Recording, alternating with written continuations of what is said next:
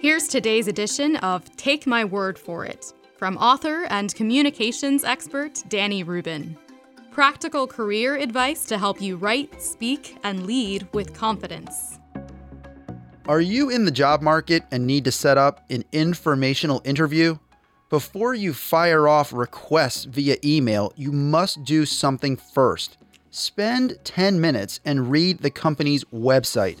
Locate an interesting piece of company news, and then in your email pitch, tell the employer how much you enjoyed reading about the news.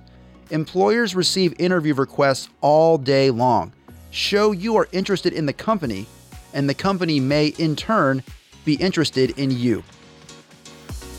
For more tips to improve your communication skills on the job, visit rubineducation.com. That's RUBIN education.com.